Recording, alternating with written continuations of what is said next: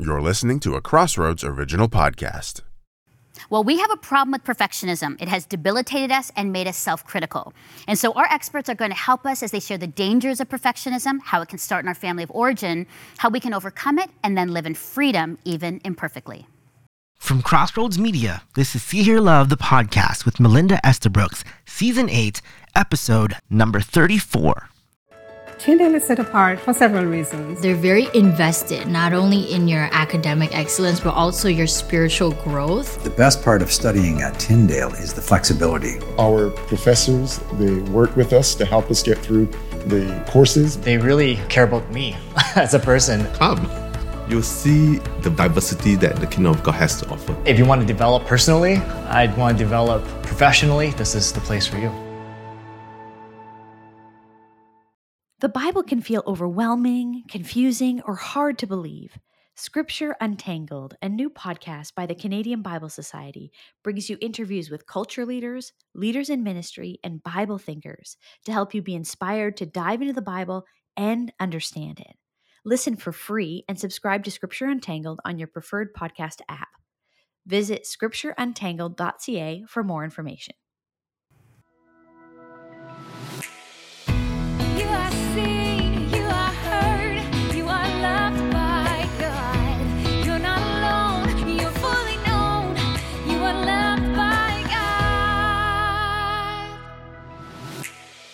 Well, welcome to See Hear Love, and do we have a show for you today? And I am so thankful.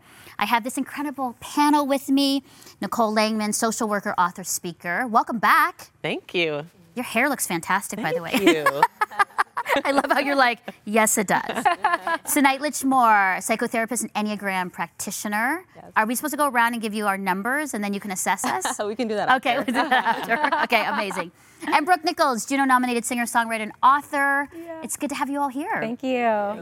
Okay, are you ready for this topic? Now, before in the green room, we were saying how this topic, I think, was yours, Nicole, and yours too, favorite topics so far? Okay. And it's interesting because this is about the problem with perfectionism. And I wanted to bring this to us to talk about because I have a few friends and colleagues that really struggle with this, that will admit that they struggle with perfectionism, that they want everything perfect. And I thought, you know what, let's help them. Actually, why don't you help me help them by giving me advice to share with them? But let's talk about this issue of perfectionism. Nicole, how would you define it? What would you say it is? Yeah, perfectionism in a broad sense is this striving for flawlessness. There's generally a very harsh inner critic, and there's an internal dialogue that is very problem-focused. And it can, I think part of the problem that we face now is that perfectionism is almost celebrated. I'm a perfectionist. But what we know to be true is that perfectionism can ultimately lead to depression, anxiety, isolation, because it's paralyzing. Yeah. And so that harsh inner critic just keeps us really shut down. Yeah. Okay, honest talk. Are any of you perfectionists, or do you know of anybody? Do you have a friend that struggles with perfectionism? Yeah, I would say my husband is one, and I feel like I'm the opposite of a perfectionist. So like balance. We can come together, and sometimes it works. But so your husband, you would say is? Yeah, very much so. Interesting. Mm-hmm. Do you guys know anybody or yourself? Or okay, you do? Yeah, I know lots of people that struggle with perfectionism. Sure. But I think everyone has some perfectionism tendencies within them. Yeah. I think we just have to figure out what areas it shows up in. That's a really good point. That is. Tonight, because it's a spectrum. Some areas we might be like, okay, I'm happy to just let this roll off. But over here, it has to be absolutely right. Yeah, that's right. I think I struggle with it. I always said, I'm just particular about the things that I do. That's what I would say. That's my language. But I think I do. And I think it's in certain areas. I am very clear on it has to be really perfect. In other things, I'm just like, whatever. Right. Yeah. So I really agree with that.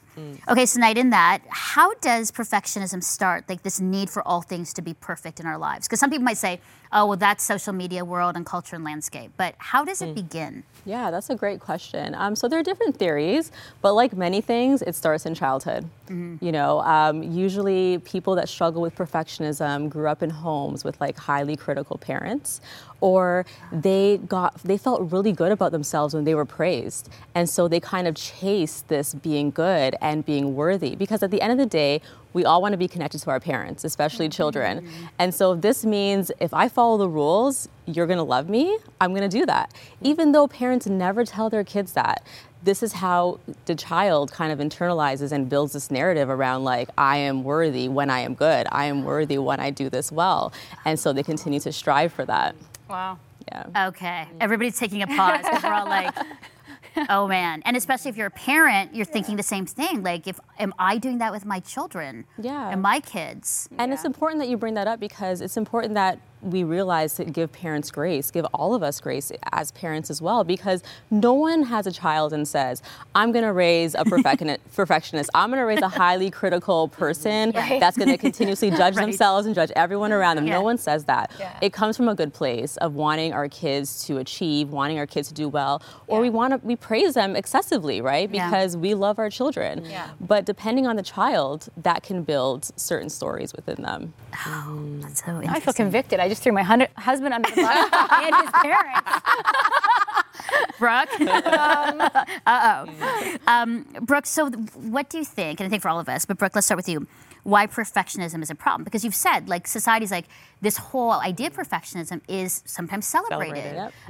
You know, our filters on socials, the things that we say to our kids or to ourselves. It's like, well, of course we want things perfect. It's excellence. It's good. But what do you see as the problem? Well, I think what Nicole said earlier is that, like, it's linked to burnout and anxiety and depression, because you're living under this umbrella of expectation that, like, can never be met.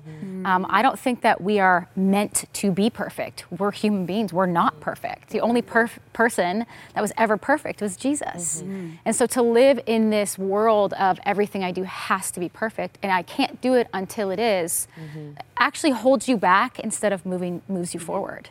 And it sounds exhausting. Yes. Like, when you say that, I'm like, yeah. It's like you'll never achieve it then. You're always, like, behind. That's right. And you'll never achieve it because it's based on perception. You know, so perception's always changing. This person might think, hey, yeah, that table is placed in the right place, but Melinda, you might disagree. And so we'll never get it right because it's based on external perception. Oh, that's true. Yeah, let's talk about that. Go hold. Yeah, so it changes the goalposts, doesn't it, perfectionism? It's like you get to this place that you thought was going to be perfect, and then someone else does, says, well, that's actually not how I thought it should go. And now suddenly we own that as an identity of ourselves, like we're flawed, we're a failure.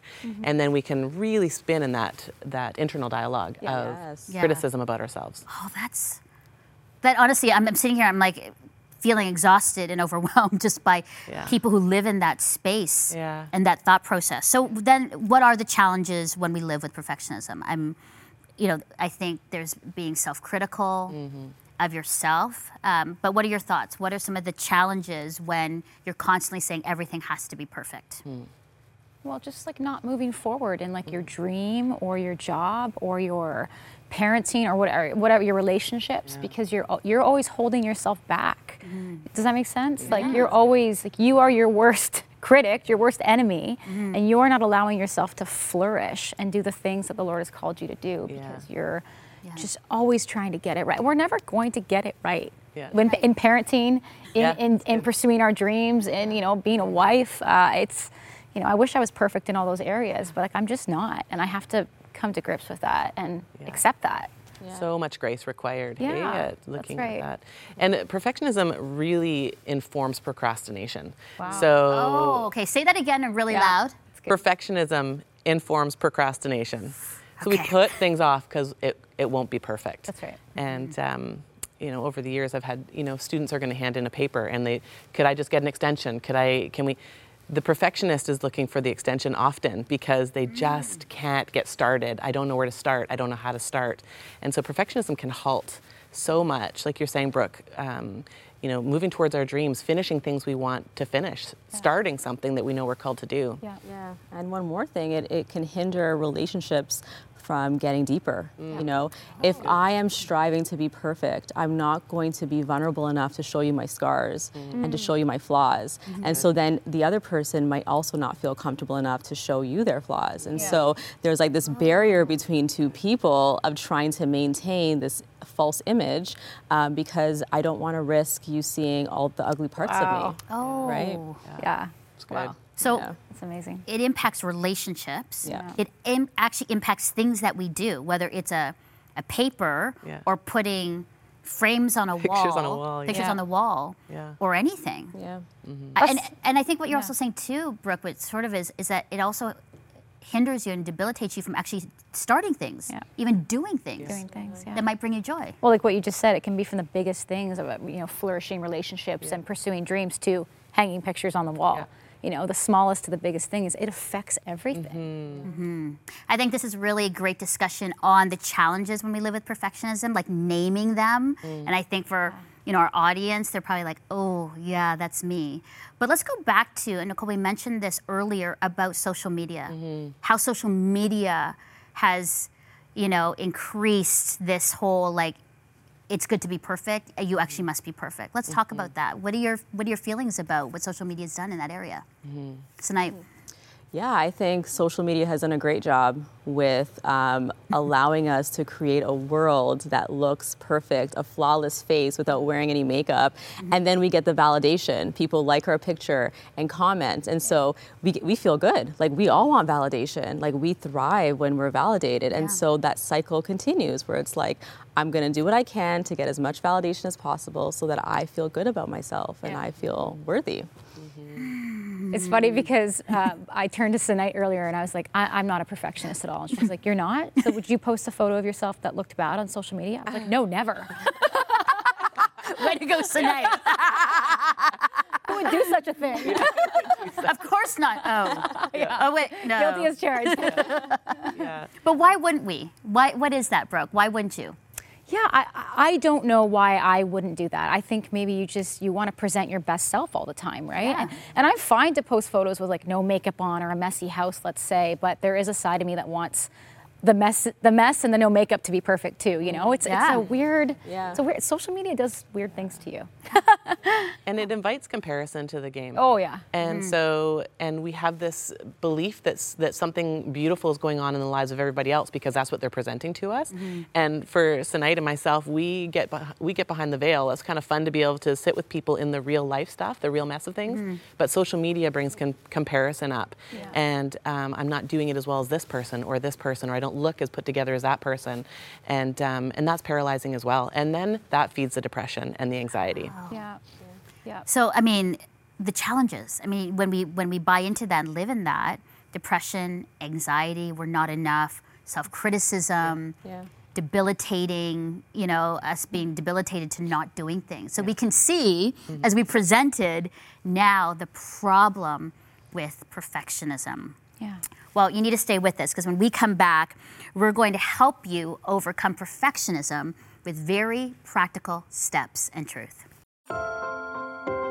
Season 8 is all about getting to know you, the See Hear Love community. Here are 4 ways to connect. Number 1, watch See Hear Love anytime and anywhere on YouTube and Castle Media. Number 2, listen to the See Hear Love podcast on Spotify and Apple Podcasts. Number 3, engage by visiting seehearlove.com, or my personal favorite, follow @SeeHearLove on Instagram. Finally, number 4, give to See Hear Love and Crossroads by visiting seehearlove.com/give.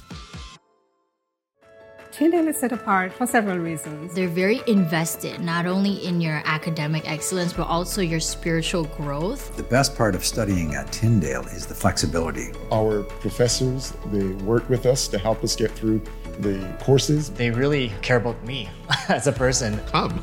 You'll see the diversity that the Kingdom of God has to offer. If you want to develop personally, I'd want to develop professionally, this is the place for you.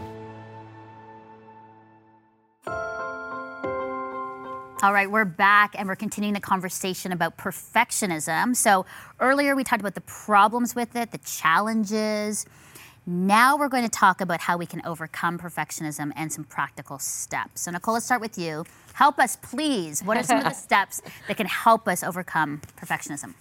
I think the first step is self-awareness. Okay. I think just noticing that there is a need here, that there's a perfectionistic tendency, and starting with that awareness, maybe talk to a counselor would be a really good place to start. Recognizing that there's some sort of internal need to feed this perfectionism. Okay. And so that self-awareness is really important. You can start with journaling, talking it out with a therapist, but that's a really great place to start. And once that awareness has happened, and then you can move on to the next steps of talking it out with someone, talking to someone like tonight or myself. But and I think the self-awareness is a really good place to start. So self-awareness. So so would you say that most people know that they have perfectionist issues or not? Like if I was going to say, okay, I'm going to be self-aware and think about it. Yeah. Do most people know? I think my experience is most people do have a knowledge of that. Whenever someone shows up with anxiety in the room, I can often find a place with them where there's a need for perfectionism. And the problem with perfectionism, of course, is and the problem with anxiety is it awfulizes outcomes, right? It catastrophizes the terrible thing that's going to happen if I don't get it perfect. Okay. And so part of the work of working with people around perfectionism is, let's look at the possible outcomes. Can you handle the worst case scenario? Because if you can handle the worst case scenario, or there's a fix that can happen if that happens, that's part of the self-awareness. Most people have an idea that they've got some, they might call it excellence. But I didn't know until tonight told me today. So clearly we have some issues with perfection. Yeah. Okay, so self-awareness is a good step, and then you're saying, and then also then some professional help after, when you're like, okay, it's really need some help with it. Yeah. Snake, what for you? I think one way is to kind of externalize it. So instead of owning this title, like I'm a perfectionist, like just cut that out. Like you struggle with perfectionism. Perfectionism shows up in your life in certain areas, but you are not a perfectionist. Like you are you. And so another way to externalize it is like when you notice it coming up, name it. Be like, as you are trying to put an outfit together and you are going outfit after outfit and, you're late for this event, name it. Say, hey, I think that's perfectionist over there. I think perfectionism is kind of hindering me right now. And like see it outside of yourself versus I'm being a perfectionist again. This is what I always do. What's wrong with me? Yeah. Because perfectionism is very me focused. And so we need to kind of learn how to like alter that to like other focus, externalize it, take it outside of you. That's really good. Wow, that is really good. So the self-awareness, like naming it, but not letting it be like this identity. It was like, oh, there it is again, but saying, oh, it's showing up this way. Exactly. Professional support. What about for like internally your mind when it happens? Like, what do you say as it's happening? Like, okay, like it's almost like self-talk. Like, okay, it might not be perfect, but I'm going to be okay with it. Like, what would you say about that? The self-talk with perfectionism is so harsh. It's so harsh. It's mean. It's judgmental. There's no room for error. And so to combat that would be compassion, like extending compassion towards yourself. And I think as Christians, a great way to extend that compassion is to like picture God, your Father, extending that compassion towards you. Let's say you didn't do well at work and you're beating yourself up. What would God the Father say? Would he scold you for not getting this project right? Or would he extend compassion? Would he extend that grace? And so it's about how do I internalize God's voice over this harsh inner critic that's been taking over my life? That's beautiful. That's really good. Yeah, and I think like that takes intentionality. All of these things do, right? Like it's one thing to say, do this, do this, do this, but like you actually have to be intentional about doing those things. So if that's something that you struggle with, or that's like an identity crisis for you, is like, oh, I'm a perfectionist, is being intentional about calling it out, being intentional about calling that therapist, being intentional about coming to God with this thing and allowing him to come and work through you. Yeah, no, that's really good. I was thinking about that as you're saying compassion for yourself, because it seems like a lot of times we're the last person that we give compassion to. Yeah. We give compassion to everybody else. Right. Oh, you know what? Don't worry about that. That's fine. That's crooked, not a problem. It's not.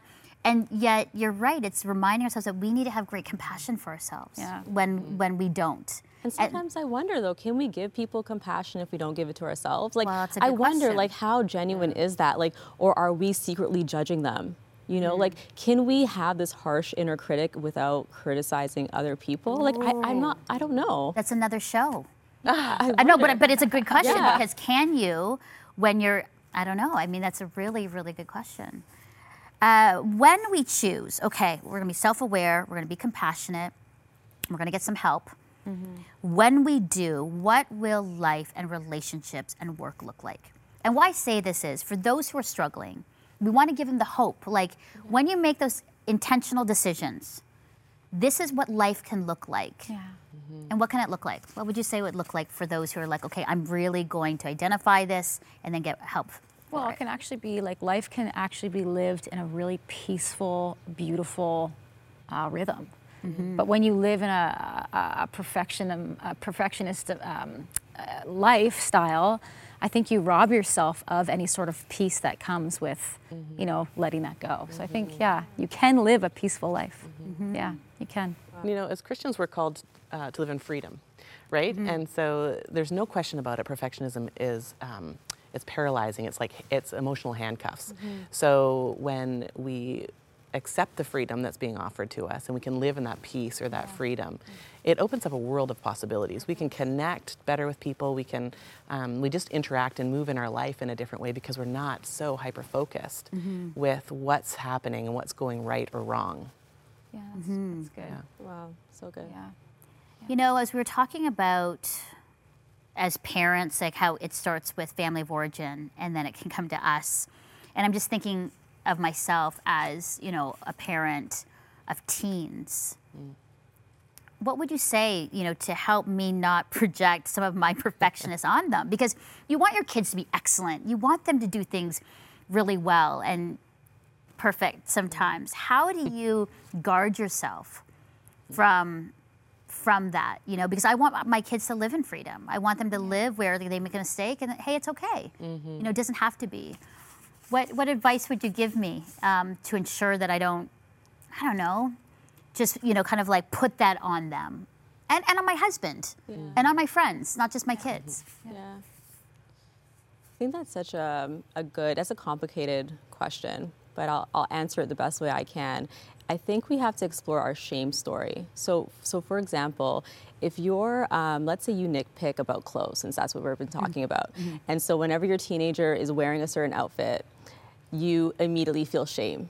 And so that shame looks like, do you have to wear that? Do you mind changing your shirt? We're going somewhere nice. But what is your shame story?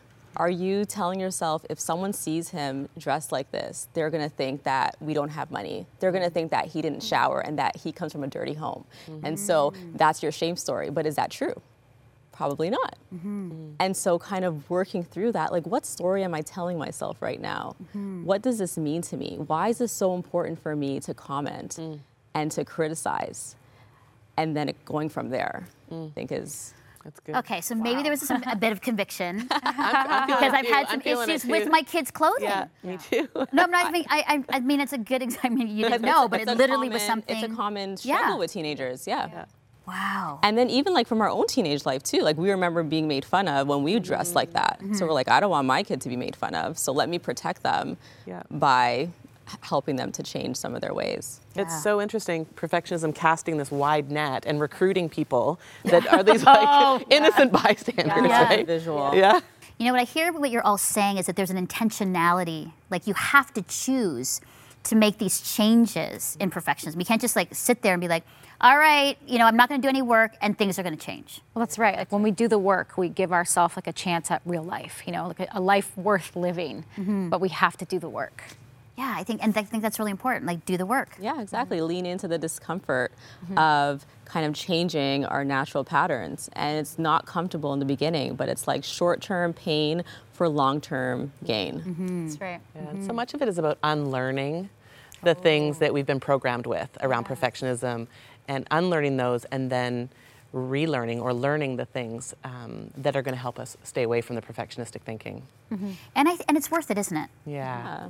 I mean, for some people, like, it's not worth it because it's so much hard work to do because there's going to be a lot of pain, but it's worth it. Yeah, for sure. It is. Yeah, I just want us to affirm that more for the people listening because they're just like, but what's it going to uncover? I think that's the other fear. What is it going to uncover?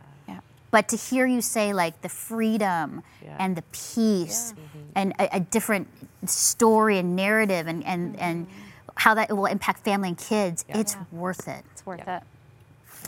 Well, I'm really excited that our friend Trifina is with us in studio to share the good word, because I always love bringing in scripture to a topic.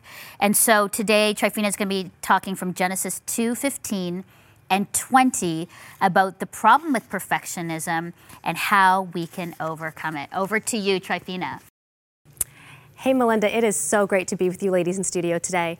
I hope I am not the only one who feels personally called out by this conversation. I have definitely struggled with perfectionism in my own life, but the way it most frequently manifested for me is fear.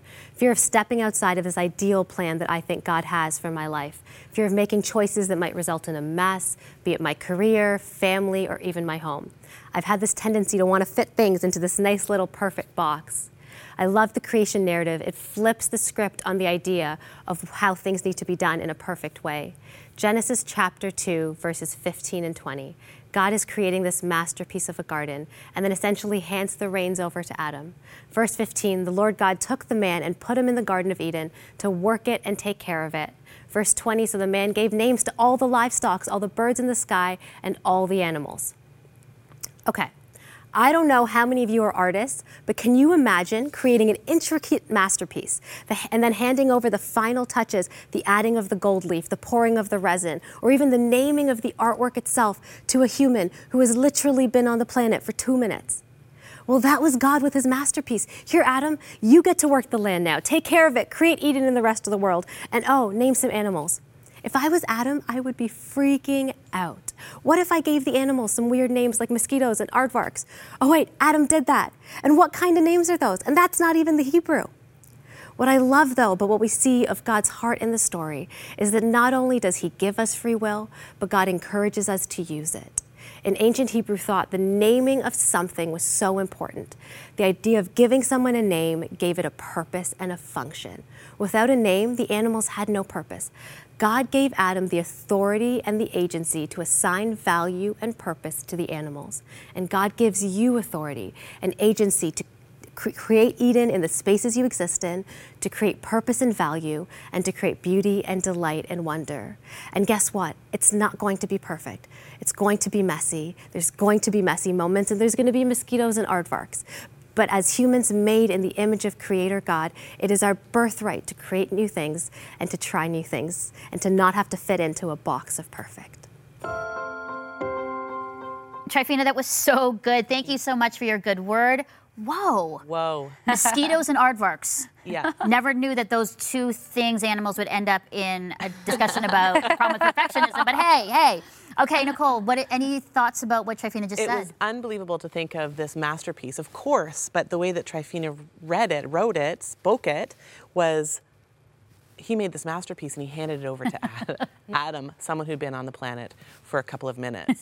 And that just I felt these like goosebumps, right? The goosebump moment where I'm like, that is so good. That's such a great reminder. Yeah. As an artist, I would never do that. Right. God, you've trusted us way too much.